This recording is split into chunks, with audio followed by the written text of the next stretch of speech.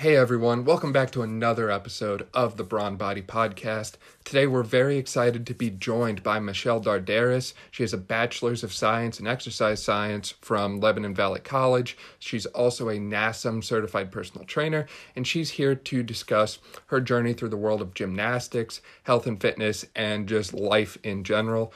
As I said, she graduated from LVC with her bachelor's degree. She's furthering her education currently at Concordia University in St. Paul to obtain a master's in coaching and athletic administration. And in addition to that, she's currently coaching gymnastics at Atlantic Coast Gymnastics. So she is a very busy, very accomplished individual, and we're excited to have her here. So Michelle, welcome to the show. Thank you. Thank you for the very kind introduction. I'm excited to be here. So along your journey and along your way, you've probably come into some different obstacles, some things that have kind of slowed you down, knocked you off course. What have been some of those things that kind of hindered your forward progress? Well, I would say the most significant roadblock in my athletic career were injuries that I faced. So when I was still doing competitive gymnastics, I was 13 and I broke my tib and fib in my right leg and dislocated my growth plate in my ankle. Like super freak thing. And of course it was right when I was like doing really well. I was learning a lot of new skills. I was finally like hitting my peak and like kind of, I don't want to say earning my place. Like I always worked hard and everything, but I was finally getting some upper level skills and really getting up there. Fortunately, when you're young, your bones heal really fast. I don't have much recollection of recovering from that one because it happened so quickly. That went well. I had surgery and everything, but everything was good. Came back from that, competed for one season. So that was 8th grade. I competed.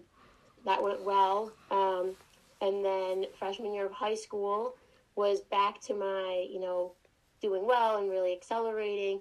And I tore my ACL before the season started. So, and the ACL was in the left knee, so other side. Once I got through that, which that was very much more physical therapy related recovery, ligaments and bone recovery are completely different. I faced a lot more fears coming back, but I was still determined to get back to gymnastics, so I did that. By August of the next summer, so before sophomore year of high school, I got back into it. By January, I was ready to compete in the first meet. I didn't have all my routines yet, so I wasn't ready to compete beam. I had my my vault like downgraded a little bit, but I was ready to go.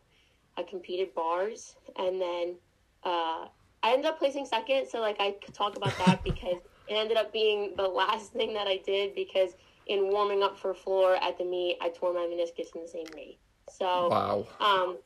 It had been something that was bothering me on my recovery, and I kept being told it was scar tissue and stuff like that. They repaired the other meniscus during the surgery, so I was like, okay, I think they would know if something was wrong with it. Turns out it probably was torn or partially torn the whole time.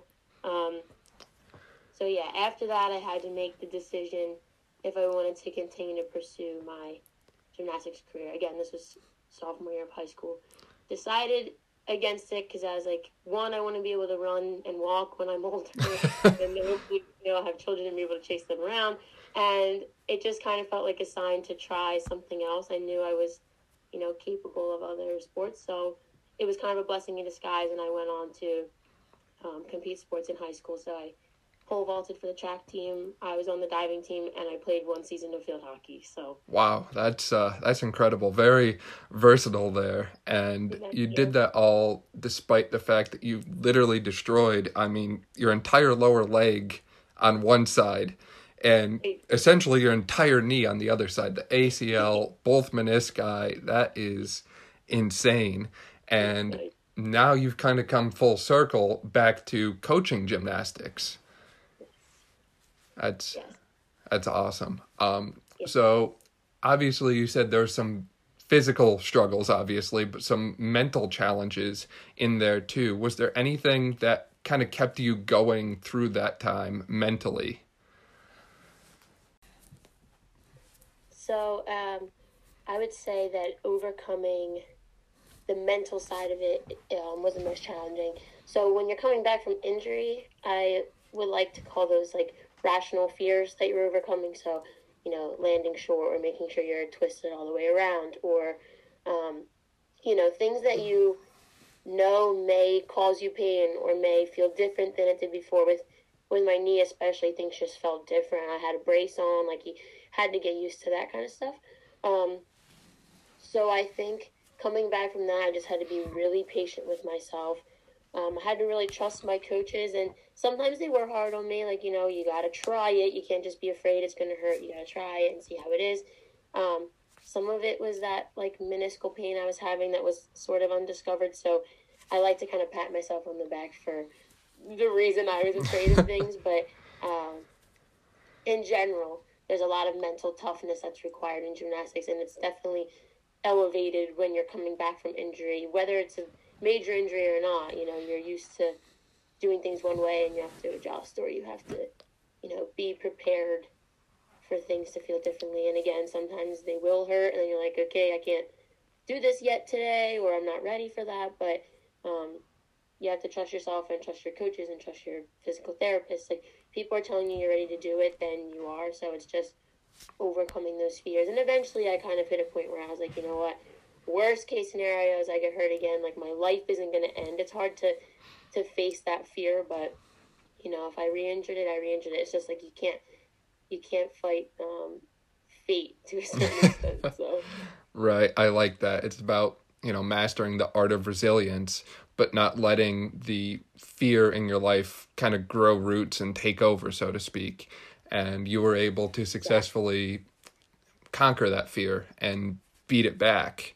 Now, and obviously there's people out there who never do that. They can't say that they were afraid of something and they just kind of let the fear win. They crumbled. They didn't get up and try it again.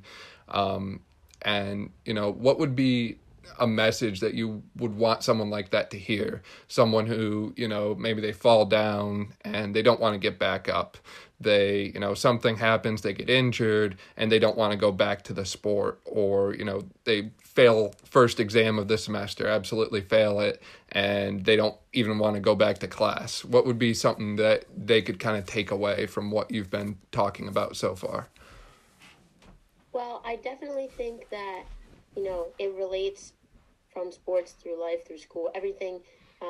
As you mentioned, it can be as simple as taking a test, or as difficult as, starting and being ready to compete in your sport for the season. I think it's just understanding that there's certain things that are out of your control, and the things that are in your control, you can always do something about them. So if you're talking study habits, it's change everything you did. If nothing worked, if you failed so tragically, then you got to do something different. But as long as you're making the effort to change something, then you can't be upset with yourself. And then if it's, you don't want to go back to the sport, if you feel in your heart that the passion and the desire isn't there anymore, then I wouldn't push it, because then you're not doing it, you're not gaining anything, even in yourself, you're not gaining anything in that instance. But if you feel like this is still the sport that you love, or the job that you love, whatever it relates to, then it's always worth finding a way to overcome it. And it's typically changing something in the way that you prepare. So. I like that. It's shifting that locus of control back on yourself and saying, look, things might not have gone my way once, but that doesn't mean it's going to be the same again. I'm in control. This is my life. I'm going to do what I want. And if you want to return to the sport, if you want to, go get, finish that class or degree or whatever it is, you're going to find a way to make it happen if you want it bad enough.